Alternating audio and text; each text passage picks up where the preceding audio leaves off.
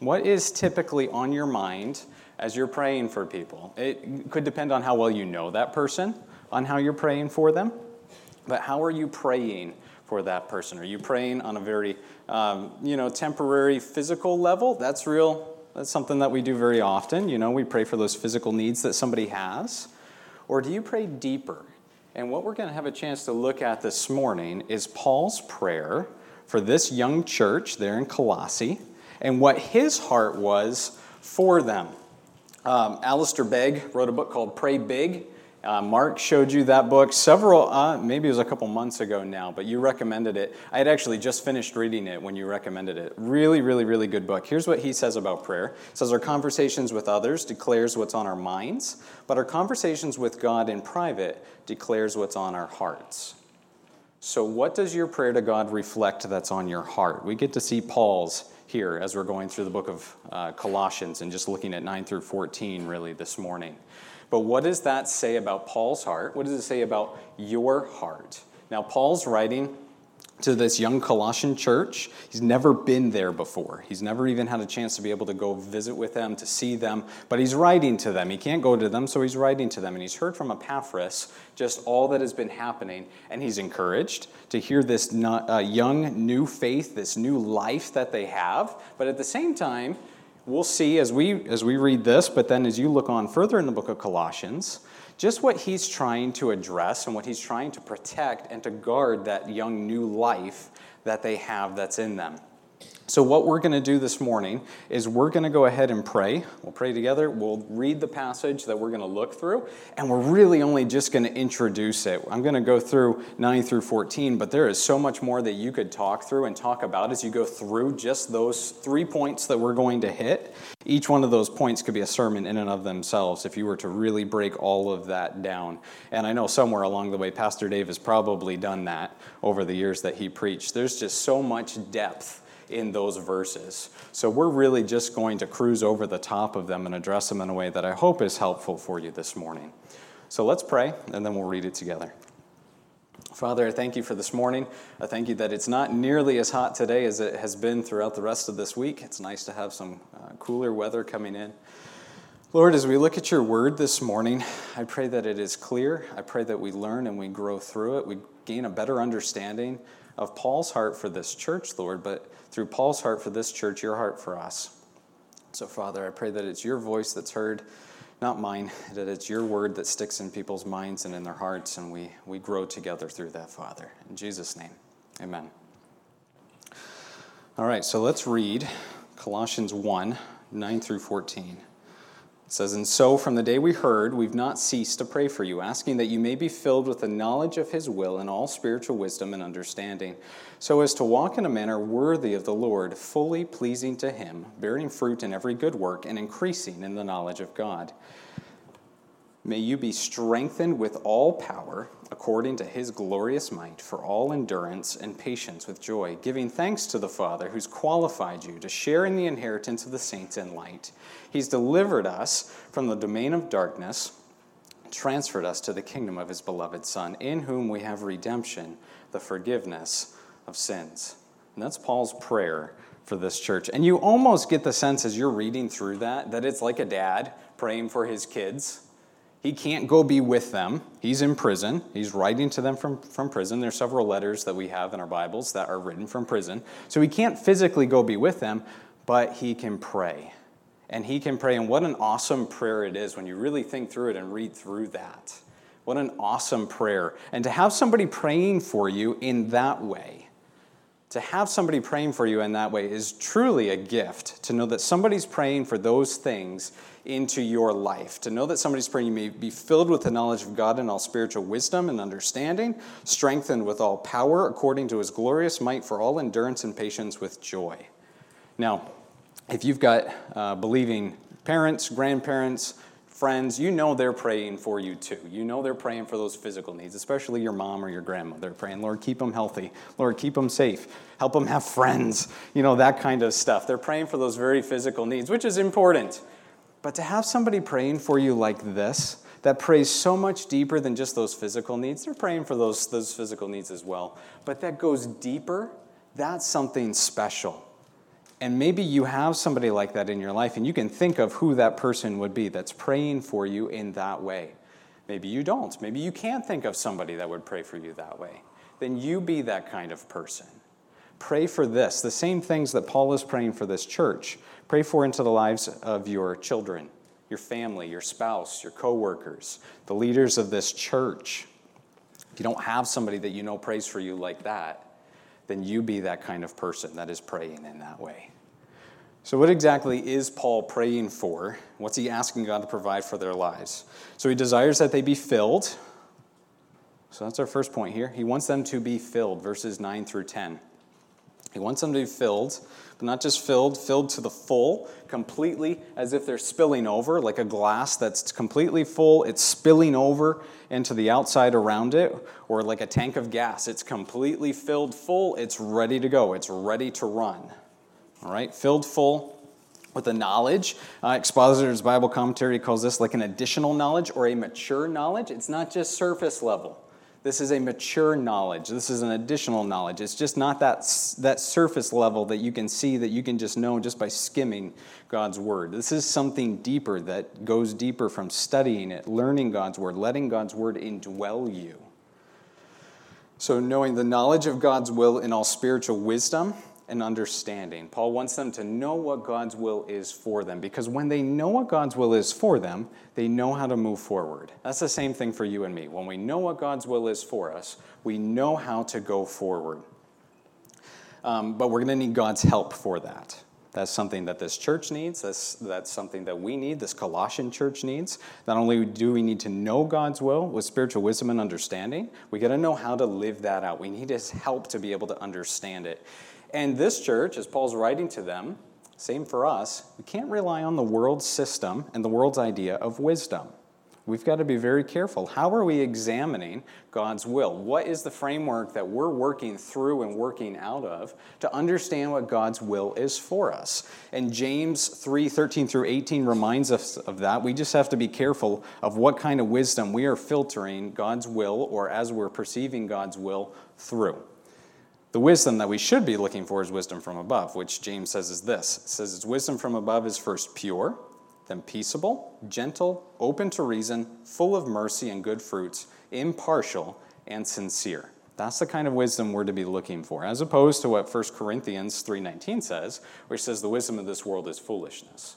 So we got to be careful. How are we looking for God's will? What's the filter that we're trying to look through to be able to determine what God's will is? And in order to really understand what God's will is, Paul knows that they need to first understand who God is. They can't understand His will until they understand who God is. So Paul goes into a beautiful description in the verses following verse 14. So 15 through all the way through 20. It talks about everything that Jesus is, all that He is. Just a beautiful description of Jesus as God. And one of the things that Paul is trying to address in this church is that there was a heresy that was sneaking in that was saying that Jesus wasn't fully God, that Jesus was human, and He may have had God working in Him, working through Him, but He was not fully God. And that's a heresy that Paul wants to stop right there. He's not been to this church yet. He knows that they responded very well to the gospel as Epaphras came back and gave his report to Paul. But he wants to stop this heresy that's sneaking in. And this is a heresy that we see there. And it's a heresy that we see not just in the liberal mindsets of liberal churches or liberal colleges. That's something that can sneak into even the most conservative of churches if we're not careful.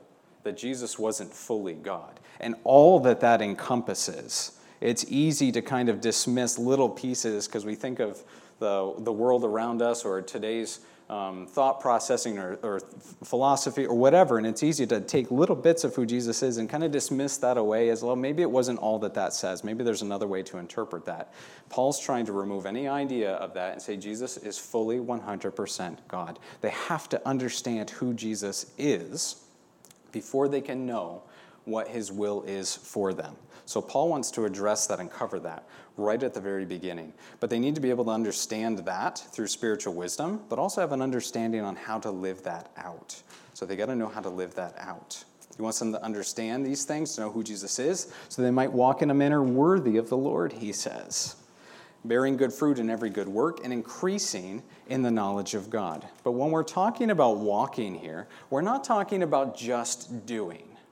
So anytime you see walking used in this context, it's not just doing, it's being. You're not just doing the right things, you are being who God wants you to be. It's going to include doing, but you can't just do, you need to be. So it's not just that. It's anytime you see that, you're going to realize that walking is including the sum total of your life, not just the actions that are seen on the outside, but the sum total of your life, your whole being. There are no off limits or any off limits areas of your life when it comes to God's will controlling you and determining how your walk is to be walked. He has all of you, or you're just fooling yourself. He needs to have all of you, not just what you do, but who you really are. Can't hold back part of yourself and think you're walking worthy of the Lord. That's what Paul is trying to drive home to these Colossian believers. God has to have all of them. Jesus said, take up your cross and follow me. That cross that we're to take up is a cross for dying on. Dying to self. It's not a cross to drag along with us to use as a chair to sit on with our coffees and our Bibles on Sunday morning. It's a cross for dying on. Dying to ourselves, dying to our own wills, and willfully, completely, totally submitting ourselves to Him as our master. We are bondservants willfully in His service for Him to command us and to guide us and to lead us wherever He will. We gave up ourselves. We have our lives are hidden with Him. We have died to ourselves. We belong to Him now. It's not just a doing, it's a being, and it has to take over every aspect of our lives. There's no holding back. So we just finished watching the Olympics, and there at the Olympics, you saw athletes that had trained and worked and prepared to be the absolute best in the world. There were no weekend warriors that showed up at the Olympics. It was people that had dedicated their entire lives, given all of themselves, dedicated all the hours that it took to be prepared to be the absolute best in the world. We got to see Simone Biles up there doing her gymnastics as well. This year it looked a little different for her, but that didn't negate just how excellent she is at gymnastics. Here's some of the things that she went through to prepare herself and give all of herself into this to be the best in the world. One thought is that you have to have at least 10,000 hours committed to something to be considered proficient or excellent in that thing. She did way more than that. She started gymnastics at age 6, began training with a professional coach by 8 years of age. Before starting high school, Biles switched to homeschool in order to boost her training hours from 20 hours to 32 hours a week. Parents even built a gymnasium nearby their estate in Spring, Texas, to reduce her commute time to less than 10 minutes. The approximately 6,000 to 7,000 hours of training she received during her homeschooling years, combined with her previous training, ensured that she also crossed the 10,000-hour mark before competing in her first Olympics at Rio in 2016. Age of 19, she then set the national record for most gold medals in women's gymnastics at a single Olympic Games. She had that goal of being the world's best gymnast, and she put everything out there, not just going through the motions, but being who she needed to be to achieve that goal. For us then, walking is being. It's the entirety of your life lived in such a way as to be worthy of the Lord. Okay, so now as we think about that, though, giving all of ourselves to walk worthy of the Lord, what we're not talking about is salvation. We can't earn our salvation. Jesus already did that. It's not by works of righteousness which we have done, but according to His mercy He saved us. We're not earning our salvation. What we are doing when we're walking worthy of the Lord is we're displaying who we are, and we're displaying whose we are. That's something that I love to share with kids anytime I'm teaching, that if they have Christ as their Savior, His life is in them. His life is flowing through them in a way that should be visible on the outside. People should be able to see that. And Paul desires that by being rather than just doing, that they are displaying fruit in their lives, that people are able to see that fruit through them. And bearing good fruit, according to James, is proof that you have that spiritual wisdom. that wisdom from above is in you, you're going to be bearing that fruit. So God works, and he's bearing fruit through you. That's a sign that you're abiding in him. We talked about that last time that I preached. We talked about the fact that if we're like that tree planted by the streams of water, we're going to be bearing fruit in our season. If we are a branch that is abiding, connecting to that vine, Jesus is the vine, we're the branches, he's going to be producing fruit through us. And that fruit that we're producing is going to display who we are and whose we are. And people are going to see that fruit and the good works that are produced through that. Now, God doesn't need our good works. God doesn't benefit in the same way from this. He gets the glory, but it's those that are around us. As we spill over, our lives spill over into those that are around us, and those good works spread out and spill into those that are around us. God gets the glory, and they get the blessing of seeing that fruit in our lives. It was Martin Luther who said, God doesn't need your good works, but your neighbor does. So is there fruit in your life? The fact that fruit is evident in your life shows that you're walking according to the will of the Lord. You're walking worthy of him. Been filled to the full with that spiritual wisdom and that understanding. It's spilling over into those that are around you. So here's the question for you then. As you look at your life, as you think about yourself, can you see fruit in your own life?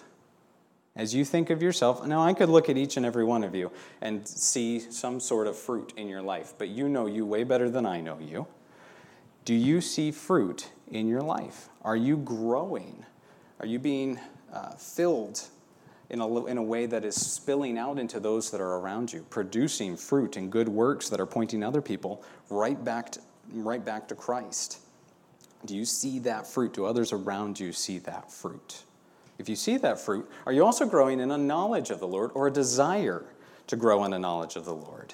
Do you want to know him as he is, or are you content just to know him as you think he is, or how you assume him to be? Because a sign that you're being filled, a sign that you're walking worthy of the Lord, is that you're going to have a hunger, you're going to have a desire to grow in your understanding of who God is. I was listening to Alistair Begg preach on something similar to this, and he talked about having a hunger. Dead bodies don't eat. A dead body's not hungry. But if you're alive, if you have life in you, flowing through you, you're going to want more. You're going to be hungry. If you have that life within you, are you hungry for more? To understand who God is, not just who you assume him to be. Do you desire to gain more knowledge, to understand him better? And Paul so desires that this church walk worthy of the Lord, to be producing fruit, to grow in their knowledge of him. But he knows that they can't do this all on their own. They can't do this all of their own strength. So he wants them to be filled. That's verses 9 through 10. He also wants them to be strengthened. That's 11 through 12. So let me read that for us. He says, may you be strengthened with all power, according to his glorious might, for all endurance and patience with joy, giving thanks to the Father who's qualified you. So he wants them to be filled with strength with all power, according to his glorious might, for all endurance and patience with joy. How many of you woke up this morning feeling 100% ready for the day? All right, I didn't see any hands. I didn't either. I woke up this morning and I knew it was going to be one of those days, and I knew I was going to need a lot of coffee, and I still have a mug there in the back with coffee in it for after, and I'm hoping there's some more. Because we need God's strength every single day, even for the most simple, most basic of days, let alone for me on a day like today, where I'm willfully standing up here in front of you, presenting God's word, subjecting myself to a greater judgment, the Bible tells us, knowing full well that there's going to be spiritual warfare, darts from the enemy that is thrown at us. That's what happens when you stand up to present God's word. Anytime you try to achieve anything of spiritual value, you know there's going to be spiritual warfare. And after a long summer of teaching kids, going out, whether it's in the parks or in churches or day camps, whatever it is, I'm tired. So I know there's going to be spiritual warfare. So I cannot do this alone. I absolutely am going to need help to be able to do this, because this battle that we're fighting is not against flesh and blood. It's not against things that we can see. Here's what it says in Ephesians 6:12. Our fight in this world is not against flesh and blood, but against rulers, against the authorities, against the cosmic powers over this present darkness, against the spiritual forces of evil in the heavenly places. You can't accomplish this by pull yourself up by your bootstraps mentality. We're strengthened for this fight, not with physical things, but with God's glorious might. Now think about that. God's glorious might. That's what's available to you to be able to fight this fight that you are called to fight in this world. God's glorious might. The immeasurable, unlimited, unbearable power of God is yours. How awesome is that? And he gives it to you. When was the last time you prayed for that to be realized in the life of a friend or a family member or a leader of this church or for yourself? That we pray for God's glorious might to be realized in our lives. That's a pretty powerful thing. That's an awesome thing. Now, it sort of feels a little abstract, so let's think about what are some of the things that God's glorious might has accomplished, okay? One of the first thing that comes to my mind is creation. So God created everything with just a word. That's part of God's glorious might. He spoke things into existence that scientists still cannot fully understand and explain. And he just spoke it into being. With all of our technology, all of the science, all the advancements in technology over the years, we still can't fully explain everything. The human body, there are parts of our body scientists don't understand. How does that still work? How does that hold together? And Psalm 139 says that he knit us together in our mother's womb. He creates us. He's the one who formed us. I love sharing Psalm 139 with kids as I talk about the fact that they are fearfully and wonderfully made.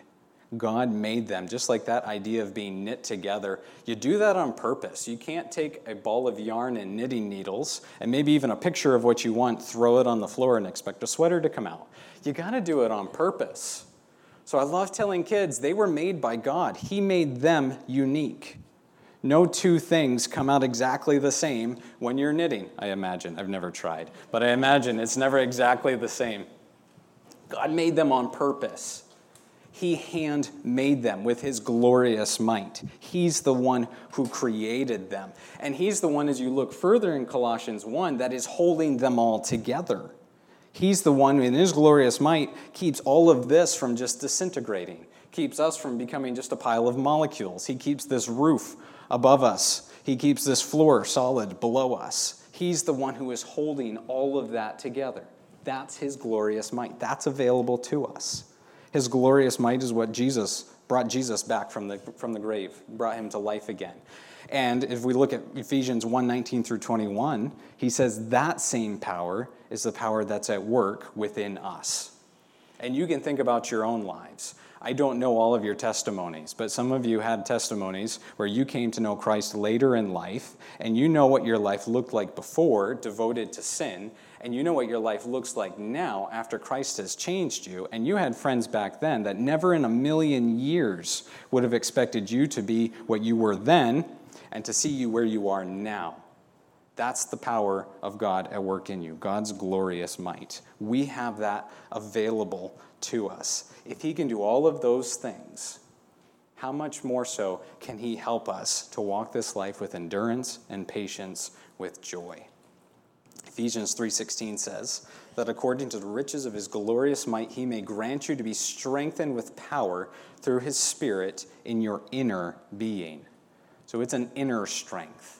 This is not a strength that we look on from the outside. We can't look at somebody and say, clearly, that person, they're chiseled, they obviously have that inner strength. You can't just look at somebody on the outside and see this. Now, you're going to see it in the way that they live, but it's an inner strength.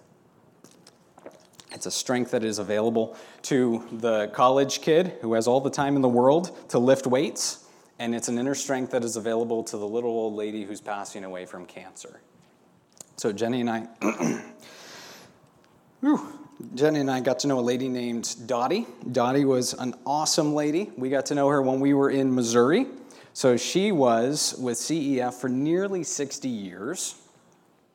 Dottie worked in a few different capacities out there at the headquarters in Warrenton, Missouri. One of her jobs was the assistant to the president of CEF International. So Reese Kaufman's been our president for going on 30 years. He's traveled all over the world. She didn't travel with him all the time, but she did quite a bit of travel. Most recently, after she retired, her job became the ambassador of encouragement. So essentially what Dottie did was she walked around headquarters and she gave people hugs and she prayed for them and she shared encouraging stuff with them. And boy, her hugs were legendary. So she was just an awesome, awesome lady that Jenny and I got to know. She was from Boston, so probably my favorite Massachusetts person ever. If everybody from Massachusetts was like Dottie, then 295 would be a very different place. Dottie was just an incredible woman of God, and she passed away on Wednesday from lung cancer that had started in her lungs, and it just spread further. But to watch her go through that, obviously couldn't be with her, she was in Missouri, but to see her updates on Facebook and the updates that she wrote, it was just incredible to see that power working in her and working through her. Despite all that pain and frustration, she was a constant source of encouragement, a constant example of God's peace and strength, working in ways way beyond our ability to fully understand. Those letters and updates spoke not of mental weakness or fatigue or discouragement, but the limitless strength that God was working in her and through her, that while her outer body was wasting away, her inner self was being strengthened. That's the power of God working in her, his glorious might, his inner strength. And I can only imagine the kind of welcome that she got when she walked through those gates into the arms of Jesus. Awesome, awesome lady. God's given you that strength. He's given us that strength to endure with patience and with joy. Clearly, this life is not without its struggles. Clearly, this life is not without its hardships. So how are we to get through all of those things, whether it's cancer or it's the loss of a family member, of a job, a loved one, whatever? How are we to get through those things without despairing? I'm sure that every single morning, Dottie would wake up and she had to make that choice not to despair. I know just from reading some of her Facebook posts and her updates that she sent, that she'd wake up at times and say, God, why am I still here? Why didn't I wake up with you this morning? Clearly you have something else for me to do. She had to choose to endure with patience and joy the course that God had set before her. Some of you are currently going through things where you have to endure with patience and joy.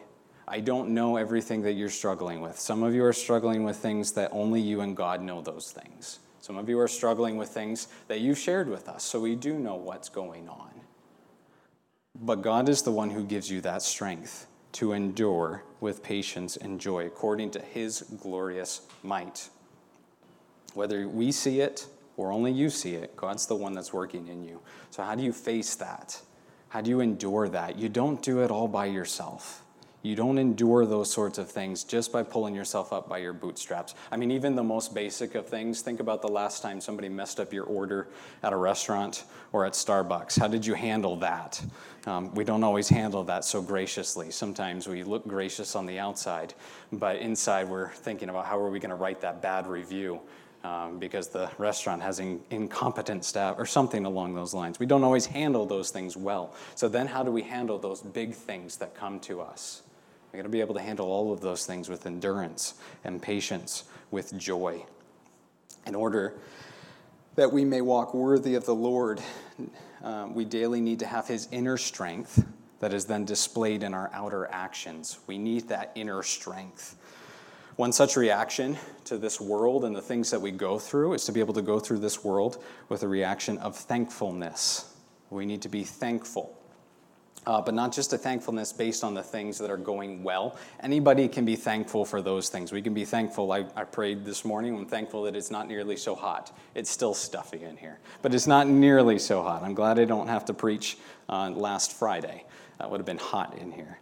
We can be thankful for things like that. We can be thankful that there's going to be coffee afterwards. Anybody can be thankful for those sorts of things.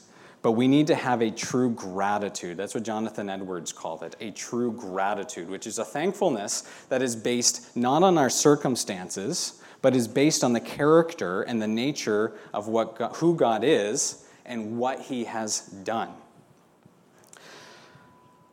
When we focus on those things and we are truly thankful, we display that gratitude, that thankfulness. We think about his incredible character and sacrifice and all that he's qualified us for, the inheritance that we are to receive. And that inheritance that we get to receive is God. We get to receive God himself. We get to be called an heir, receive his life for a life more abundant, a life that starts now. That new life comes to live within us, but then that's a life that goes on for forever and ever and ever. And someday we're going to experience not just the abundant life that we get here, which doesn't always feel abundant because we're still in the power or the presence and the influence of sin, but someday we're going to experience that new life in heaven with him, free from the power, the presence, and the consequences of sin. So Paul wants this church to be filled. He wants them to be strengthened, and he wants them to be thankful. So we already looked at verse 12, but that fits in well with 13 and 14. So we're going to read 12 again also. Giving thanks to the Father who's qualified you to share in the inheritance of the saints in light. He has delivered us from the domain of darkness and transferred us to the kingdom of his beloved Son, in whom we have redemption, the forgiveness of sins. True gratitude, true thankfulness should be an inseparable part of who you are, one of those inseparable characteristics of who you are. One of the truly tragic results of the pace and the just drivenness of this world, and then the rest of us are kind of pushed into that as well, to just go, go, go, and do, is that we never have a chance to slow down and think and contemplate and reflect on all that God has done for us, the goodness of God, those indescribable gifts that he's given us. You need to find space for that, because that's not something that's given to you, whether it's your family that is demanding more time of you, it's your job or your boss that's demanding more time of you, it's just your own pace that you set for yourself. You have to do that. You can't expect somebody to provide that for you. There are opportunities. We had a chance to do that with communion just a few weeks ago. But that's something we've got to find every single day for ourselves and fight for that, to reflect on all that God has given us. Because when we slow down and dwell on God and we think on verses 13 and 14, we've been delivered from the domain of darkness, brought into the kingdom of his beloved Son, in whom we have redemption, the forgiveness of our sins. There is so much power packed into those verses. There is so much right there for us to grasp and to hold on to, and to dwell on for eternity, that we were rescued from the domain of darkness and brought into the kingdom of his beloved Son. That's incredible. One example of that I thought of, on June 23rd, 2018, some of you may remember this, in Thailand, there was a soccer team of boys that had gone into a cave with their coach, 13 boys. They'd gone into that cave, very much like they did often. They would go explore those caves like boys do. We like to go, dig around and stuff, climb trees, dig in holes. Corey's nodding his head in agreement. They were just being boys. But what happened that day is they got surprised by a flash flood, which pushed them further back into that cave. They ended up almost 4 kilometers back into this cave system. And they couldn't escape because the pathway that they had come in, the tunnel system, totally flooded with water. And there they were, trapped. They found an air pocket. But they were trapped. They couldn't get out. There was air coming in because of the porous rock. They could still breathe, though oxygen levels were declining. There was water because of the kind of rocks they were. They could still drink water, but had no food, and they had a few flashlights, but those die quickly. So pretty soon people realized that when they didn't come home, that they needed to go find where the boys were. They found their bikes, and a rescue mission started. For over 2 weeks, hundreds and hundreds of volunteers came out to try to rescue these boys. First things that they did was try to drill in around to be able to get an air pocket or something to those boys to be able to find them, but they weren't quite sure where they were. Then they tried digging around the water. That wasn't going to work. After just about a week, they realized they were going to have to take divers through those flooded caverns. And it was during the monsoon season, so it was still raining. It was still flooding. The waters at times were still going up, so they couldn't just wait for the waters to go down. They had to go to those boys. And it was almost a week later that rescue divers from around the world in connection and working alongside the Thai Navy SEALs, that a British diver popped his head up into an air chamber and found all 13 boys and their coach still alive. So he came back down, left what he could with them, came back, and over the next just about a week, they had to figure out how do they get all 13 boys and their coach through these caverns. Some spots were challenging for the most experienced divers. They had to take off all their rescue gear, all their breathing gear, hold it beside them so they could hold their mask over their mouth and still breathe and go through narrow spots that are only big enough for just their body. So how are they going to get 13 panicked teenagers through those caves when those kids have never been divers before? What were they going to do? Finally, they came up with a solution of bringing in breathing gear for the boys, creating a pulley system to be able to put them in a sling type of thing, lay them down in that, and then kind of wheel them out. And they gave them some kind of sedative to help them just relax and calm down so they didn't panic. So they got all 13 boys and their coach out safely, and only one volunteer died in that whole process, and something that could have been a mass death. Only one volunteer died in the rescue mission. How much does that reflect on us? We think about what Jesus did for us. These boys were literally rescued from the domain of darkness where they would have died entombed in that cave. Jesus rescued us from the domain of darkness and brought us into the kingdom of his beloved Son through the death of one person. Jesus willingly and on purpose went to the cross to take the punishment for our sins so that we don't have to be separated from him because of our sin. He rescued us from the domain of darkness and brought us into the kingdom of his beloved Son through his life, his death, his sacrifice on that cross. And that's available to you and to me. That salvation. It was available to this Colossian church, and we saw just how Paul saw just how incredibly they responded to the gospel. We have a chance to respond to the gospel in that same way. And it's only when we fully appreciate all that means and properly understand who God is in relation to how horrible our sin is that we fully start to get a grasp of God's incredible gift of what he did for us. And when we endeavor to grasp the holiness of God, we start to see just how terrible and how horrible and the just sense of utter depravity that we are born into. And then when we think about the weight of that depravity, we are overwhelmed by an ocean of God's grace and his mercy that he's given to us, that salvation that he offers to us as a free gift. We get to just take that. That's ours. He gives that to us freely. Every day is an opportunity to be able to display that true gratitude, not just a thankfulness for the things that are around us, not just a thankfulness for the temporary things that we see, but a true gratitude based on who God is and what he has done for us. That absolutely incredible gift, that true gratitude that comes from deep within us based on him. So Paul wants them to be filled. He wants them to be strengthened. He wants them to be thankful. That's what he's praying into the lives and for the lives of those young believers in this Colossian church. And a side note that I love looking at in the book of Colossians is he talks about the saints that are in Colossae. And then you look at the end of the book and he addresses children. I love the fact that he addresses kids in that way because he's talking to kids as part of that church. They're not the church of tomorrow. It's not kids that someday will be a part of the church. He's addressing them in that letter as part of the church. I think that's awesome. It was fun to see. If you were playing instruments, we had some of the younger teens and young adults handing things out as the greeters. It's just fun to see youth coming up through this church as part of the church of today. Not the church of tomorrow, but the church of today. But this is what Paul is praying for the lives of this church. And I think I can speak freely on behalf of Mark and the elders that that's what we pray for you as well. We pray for you in the same way that Paul is praying for this church. Paul's praying and that they might be filled with the knowledge of the will of God. He's praying, Lord, how are they to walk worthy of you without wisdom from above and a deep understanding of who you are? And he's praying, Lord, give them strength to walk according to in this world, according to your great and glorious power for endurance and patience.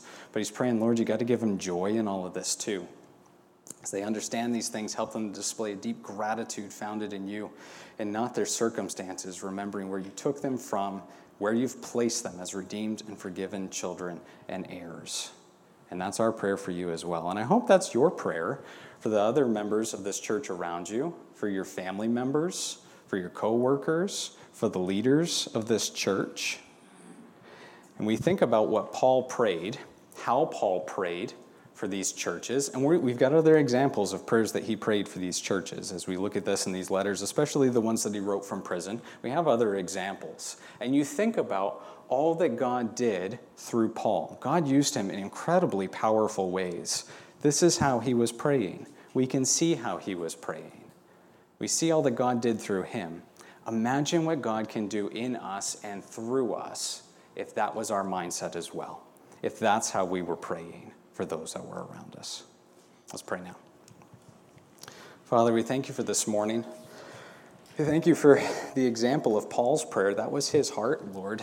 He wasn't praying for just physical things. I'm sure that came into his mind at times too, as he knew many of the people that he wrote to personally, or he came to know them as he visited churches, Lord. I'm sure he prayed for those physical things, but he prayed so much deeper. He prayed for things that were eternal things. He prayed for things that so often escape our minds, Lord. I pray that we can think on the same level that Paul did, to pray for those eternal things. I pray we can lift each other up. We can lift up the leaders of this church, our family members.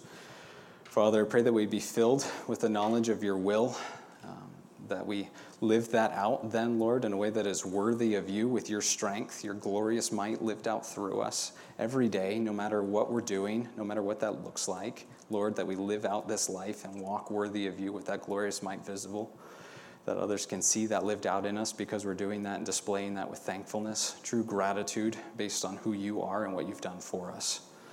So, Father, I thank you for your word. I thank you for the encouragement that it is. In Jesus' name, amen.